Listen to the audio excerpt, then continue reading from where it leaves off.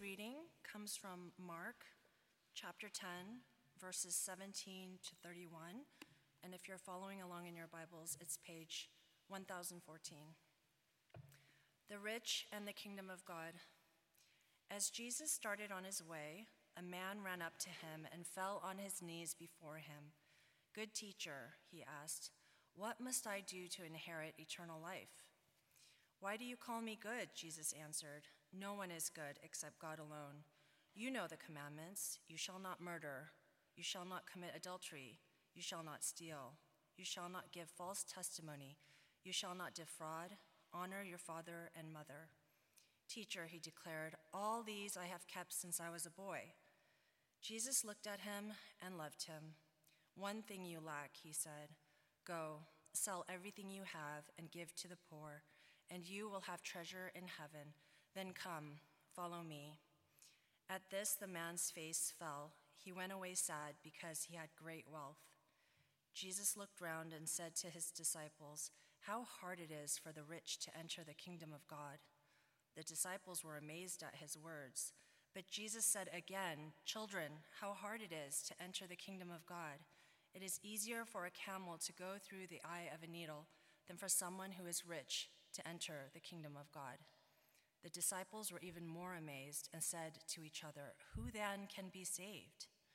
Jesus looked at them and said, "With man this is impossible, but not with God. All things are possible with God." Then Peter spoke up, "We have left everything to follow you." "Truly, I tell you," Jesus replied, "no one who has left home or brothers or sisters or mother or father or children or fields for me and the gospel will fail to receive 100 times as much in this present age. Homes, brothers, sisters, mothers, children, and fields, along with persecutions, and in the age to come, eternal life. But many who are first will be last, and the last first."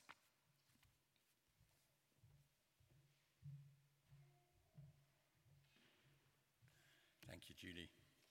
Well, good morning, and a very warm welcome to you. My name is Rupert. I'm the vicar here, and a warm welcome to anyone watching online. Let's pray that the Lord would speak into all our lives. Let's pray. Father God, thank you for the scriptures. Thank you for the truth that we find within them.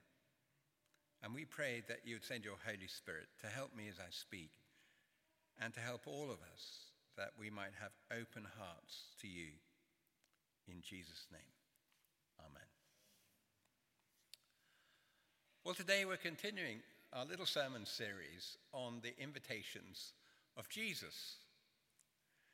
And today's invitation stands out in that it receives a rejection. It's one of those invitations that Jesus gives, and the person that he's talking to turns their back on him.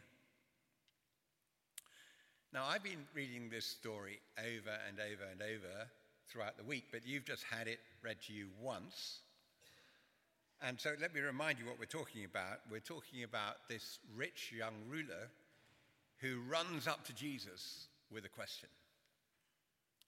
Now, when you go to the cinema, you may not pay attention to this bit, but I think they still do this.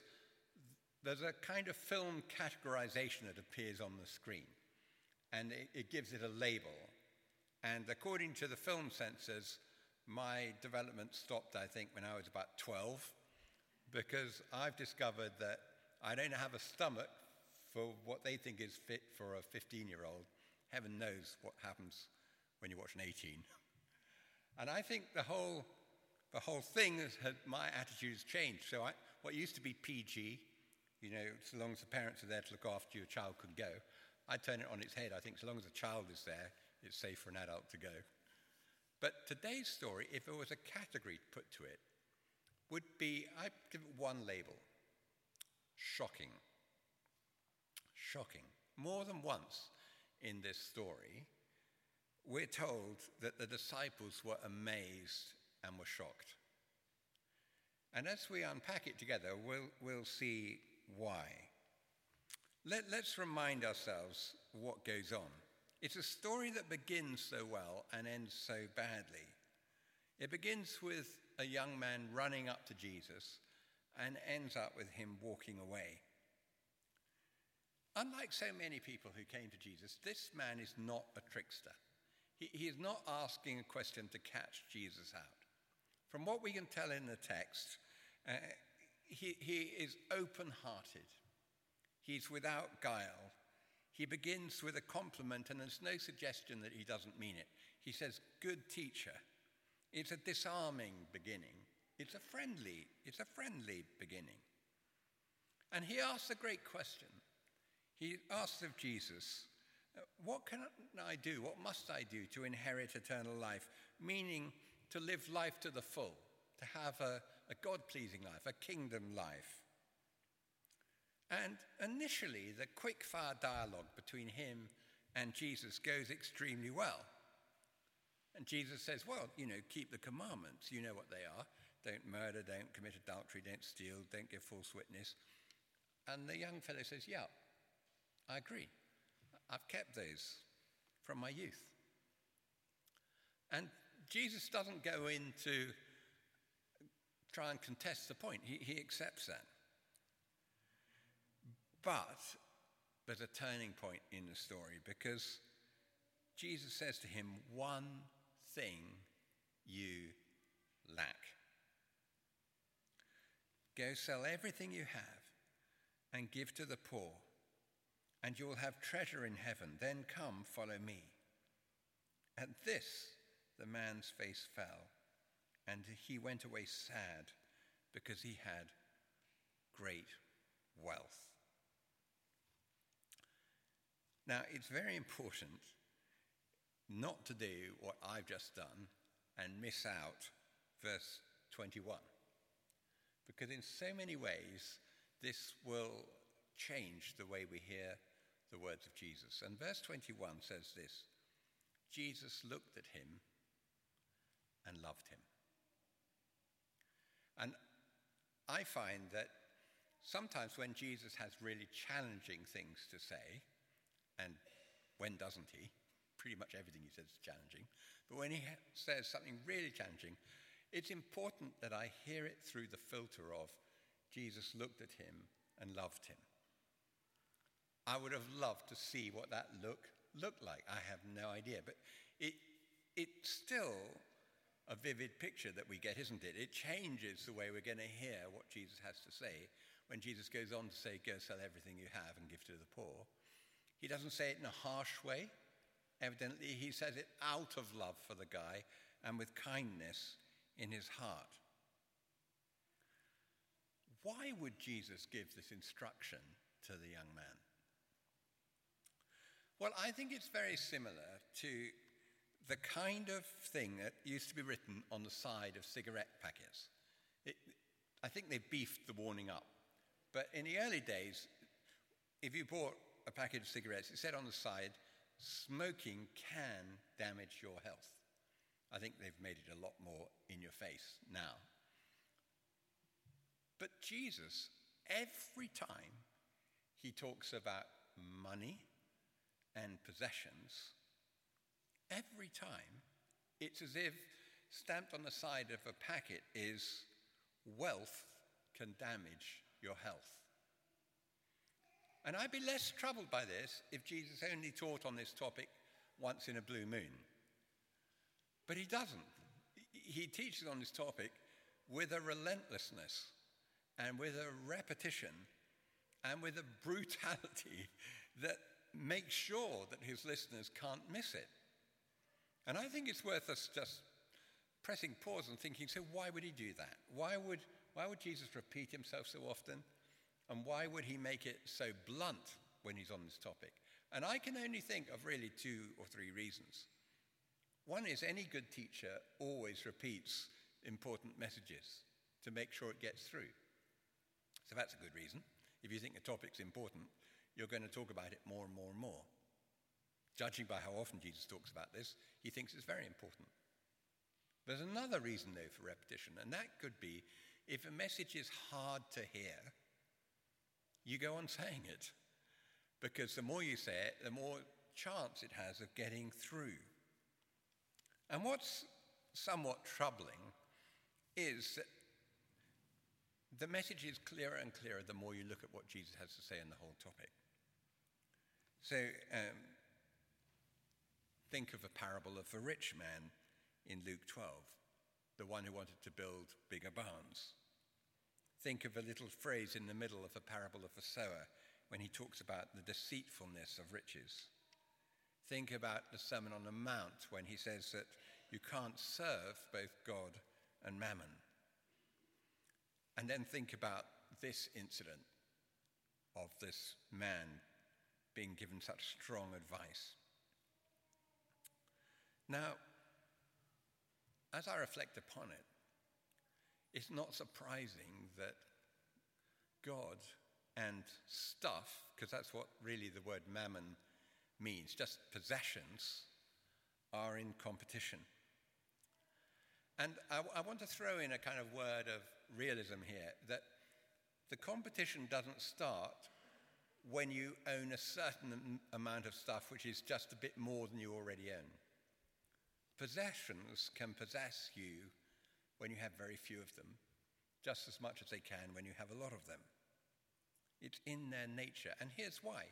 Because they offer a certain amount of security. Frankly, who doesn't feel more secure when you have more money in the bank? And yet, ultimate security rests in God alone, and Jesus knows that. I often think of a conversation heard on the top of a London bus of two people talking to each other, obviously about someone who had recently died. "Did they leave much?"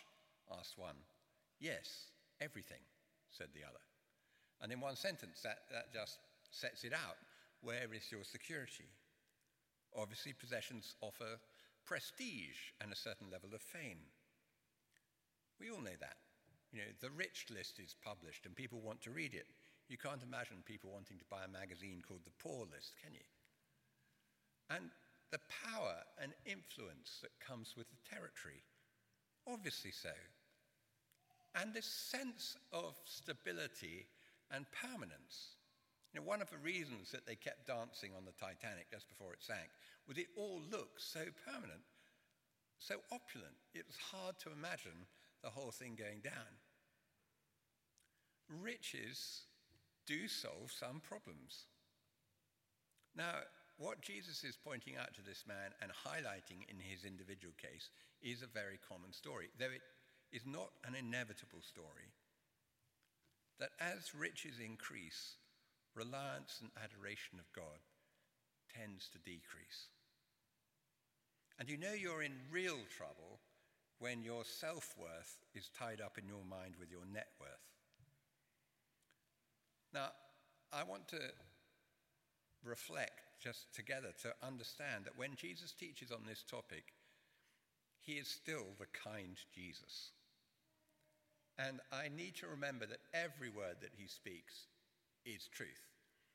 In John 3, chapter 3, it says, God didn't send his son to condemn the world, but to save the world. So the message isn't to browbeat us and make us cower in a corner. It's to walk us into the way of life. And praise the Lord, there are people who have learnt the lesson.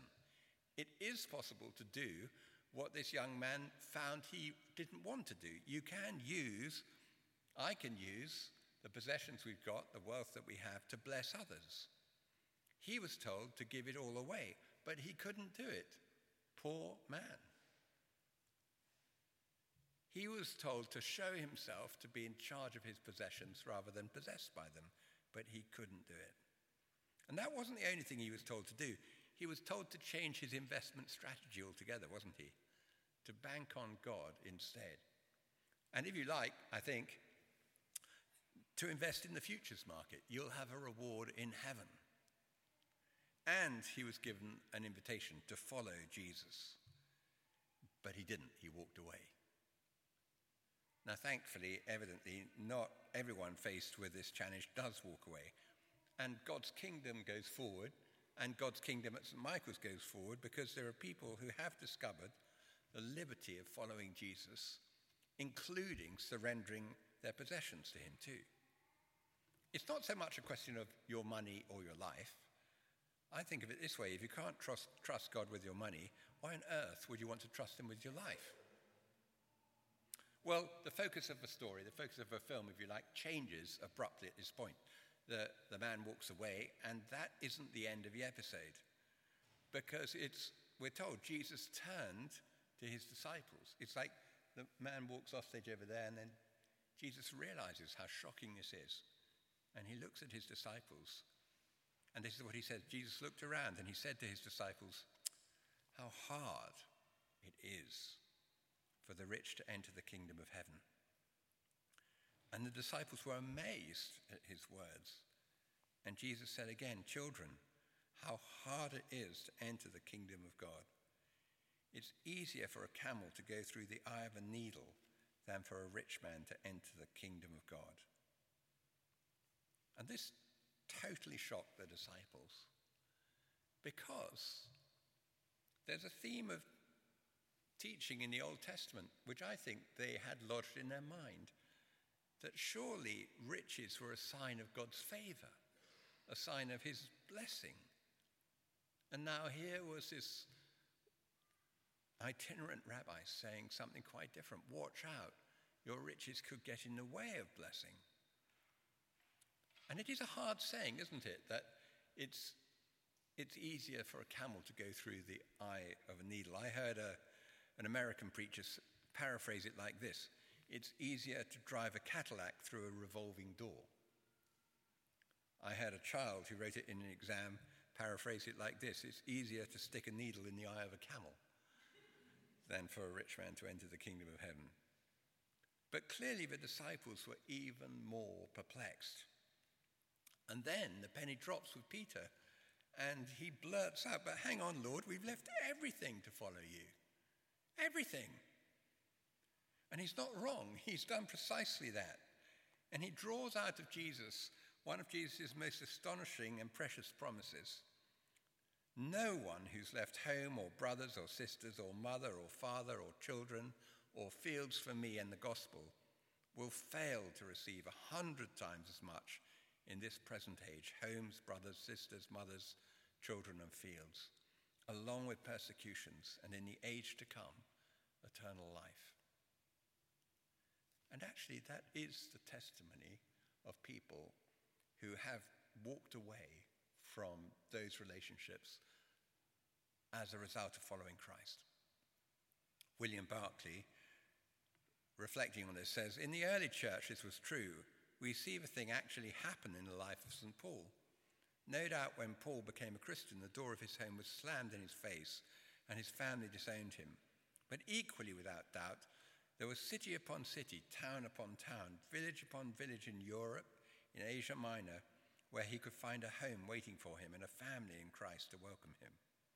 In Romans chapter 16, he tells us how the mother of Rufus was as good as a mother to him.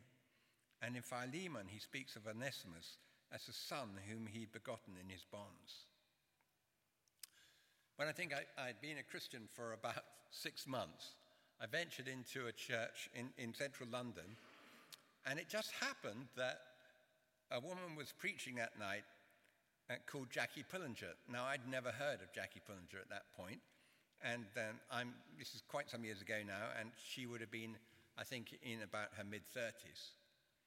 And what I saw at the front of the church was this quite slight woman, and she was telling a story about how she'd been a student in central London at one of the colleges of music, and life was all tickety-boo, and she became a Christian. And she felt that God was calling her to dedicate her life to some form of full-time Christian service abroad.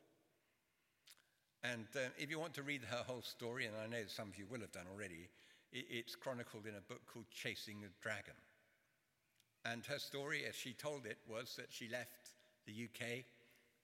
Rather an extraordinary way of responding to a call of God. She bought a ticket on a slow-sailing boat, and she got the ticket to as far as she could possibly get, and that was Hong Kong. When she got off in Hong Kong, literally, she asked God, "What do I do here?" And as I listened to her, she told us a story about how she was living there in the walled city, which has since been knocked down. She was living in squalor and poverty, and her life was dedicated to trying to talk to people about Jesus Christ. And she lived amongst them, and over a number of years, her lifetime's work has been absolutely remarkable and involves the transformation of so many lives, leading gang leaders and drug addicts to Jesus and helping them through the whole business of coming off drugs, etc., etc. But as she was talking about suffering and about the price of following Jesus. But the refrain that she kept using was, "But you can't outgive God." And that seemed to come every other paragraph, "but you can't outgive God." And it had enormous credibility because of what she had given up. And here she was telling us, I'm reassuring you, God more than makes it up for you. Just like this promise that Jesus is giving his disciples. And I have to say, I found that to be true. I have met with quite a lot of opposition in my life, coming from a Jewish family to follow Christ.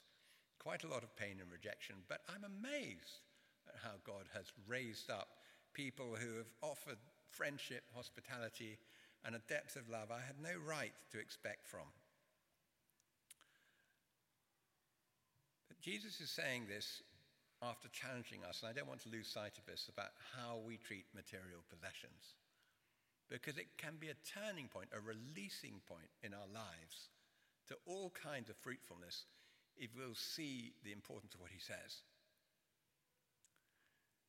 Dr. Johnson was apparently once shown round a famous castle and its lovely grounds.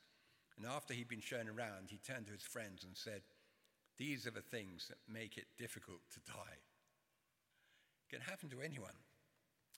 Last week I was listening to a podcast on the radio, and it mentioned someone that I knew absolutely nothing about, someone called Amy Carmichael, who I since learnt was a missionary to India, and she lived 52 years of her life there, never coming back to the UK.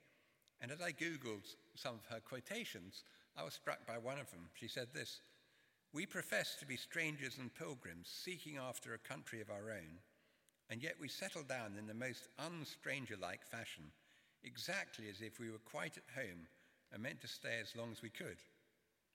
I don't wonder apostolic miracles have died, because apostolic living certainly has."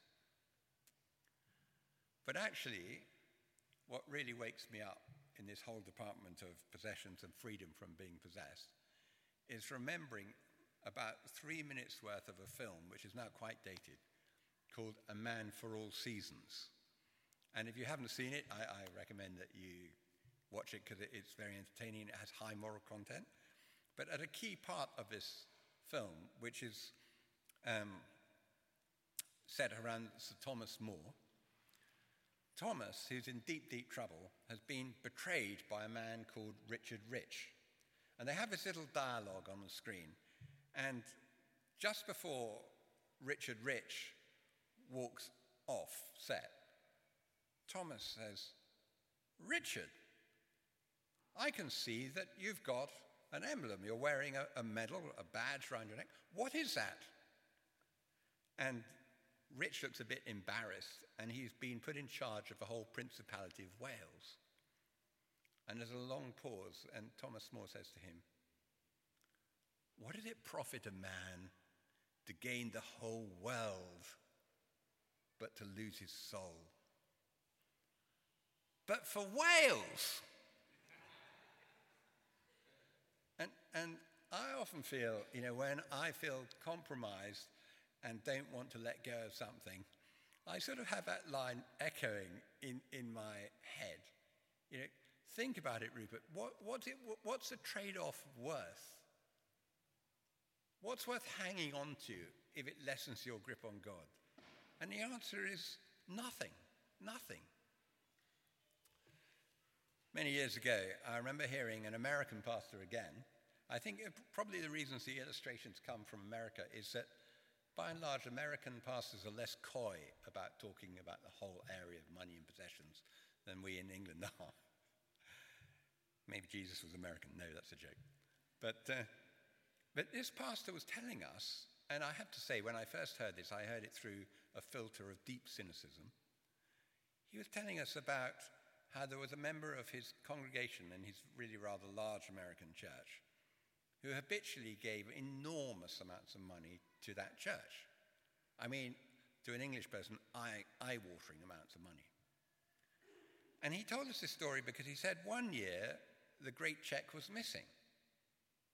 And what he said next, at the time of hearing it, I definitely had this filter of cynicism, because he said, so I got in my car and I drove out to his ranch and I got to his house and I sat opposite him and I told him, William or Fred or whatever his name was, you need to be giving those millions of dollars to the church for your soul's sake. And I was thinking, yeah, and for your balance sheet. But actually, as I've reflected on it, I think actually he was being sincere. He was being sincere, the pastor, because he recognized that there's some kind of toxicity had crept into this guy's life. And there was a danger that, like the rich young man, he was going to walk away empty-handed in the wrong sort of sense. Well, as I come to the end, just a couple of ideas as to how we can keep ourselves on the right track or encourage each other on the right track. As I say, the first thing is to remember everything that Jesus says, everything comes from a heart of love. And in a sense, the more challenging the things that he says sound to our ears, surely that's like a wake-up call saying, but don't subliminate this part of his teaching because it's important. Secondly, I find it helpful just to stop and remember what Jesus has done for us. And I know that's a simple thing to say, but it wasn't a simple thing for him to do. He laid aside his majesty, his riches. As Paul would say to the Corinthians, for our sake he became poor. And for me, the last verse of a hymn, When I Survey the Wondrous Cross, puts it better than I could ever do. Were the whole realm of nature mine, that were an offering far too small. And on my good days, I know that. And then also, if you're in a place where you can talk to someone you trust about how you're handling material things, someone that you know loves you, and you can be transparent, that's a very good way of making sure that we're not cheating on God. And to ask the Holy Spirit to show us. Well, friends, I hope you don't feel beaten up by this talk, because it's not meant to be beating us up. But it's no good walking away from those uncomfortable episodes in the scripture where God's got something tough to say, because he speaks truth to power, and we should hear what he has to say. Let's pray. Lord God, thank you that you sent your Son into the world to save the world. And we would love to have Jesus look at us and love us. And in our better moments, we would like to hear him pinpoint the things that are causing a gap to appear between us and him. And we tell you as much as we can, Lord Jesus, we want to be as close as we can to you. We give you permission to filter our lives and show us attitudes, show us desires which are unworthy of you. Teach us to walk in your ways, we pray, and restore a joyful heart. And thank you, Lord, for this community and so many faithful people who walk as close as they possibly can to you. And we pray, Lord, keep it that way. In Jesus' name, amen.